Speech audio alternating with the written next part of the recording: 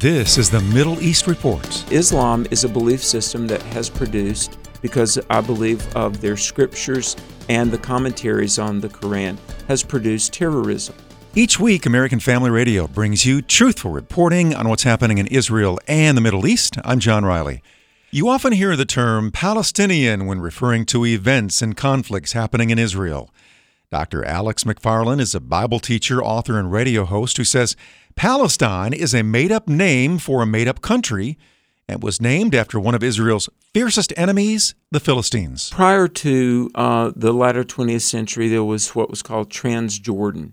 And ultimately, to hopefully placate and appease Arabs that are Muslim in belief, and what was known as Transjordan was ultimately called Palestine. It is a more modernized word of the word for Philistine.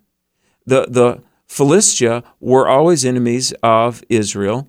In the Old Testament, we saw the battle between the Jews and the Philistines. Nowadays, we see it's the nation of Israel versus the Palestinians. And let me say this.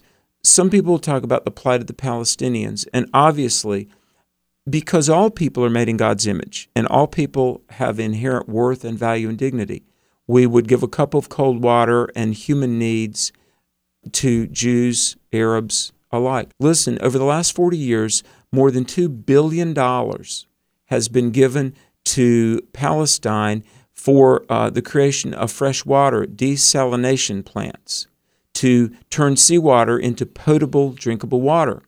Palestine doesn't have drinkable water. Do you know why? Because the $2 billion of aid that's been given just for water, it wasn't used to dig wells or build desalination plants. It was used to build knapsack bombs and kill people. You're listening to the Middle East Report from American Family Radio. Dr. Alex Mcfarland is a Bible teacher, author, and radio host. He says the battle happening in the Middle East is much deeper than what you hear about in the news.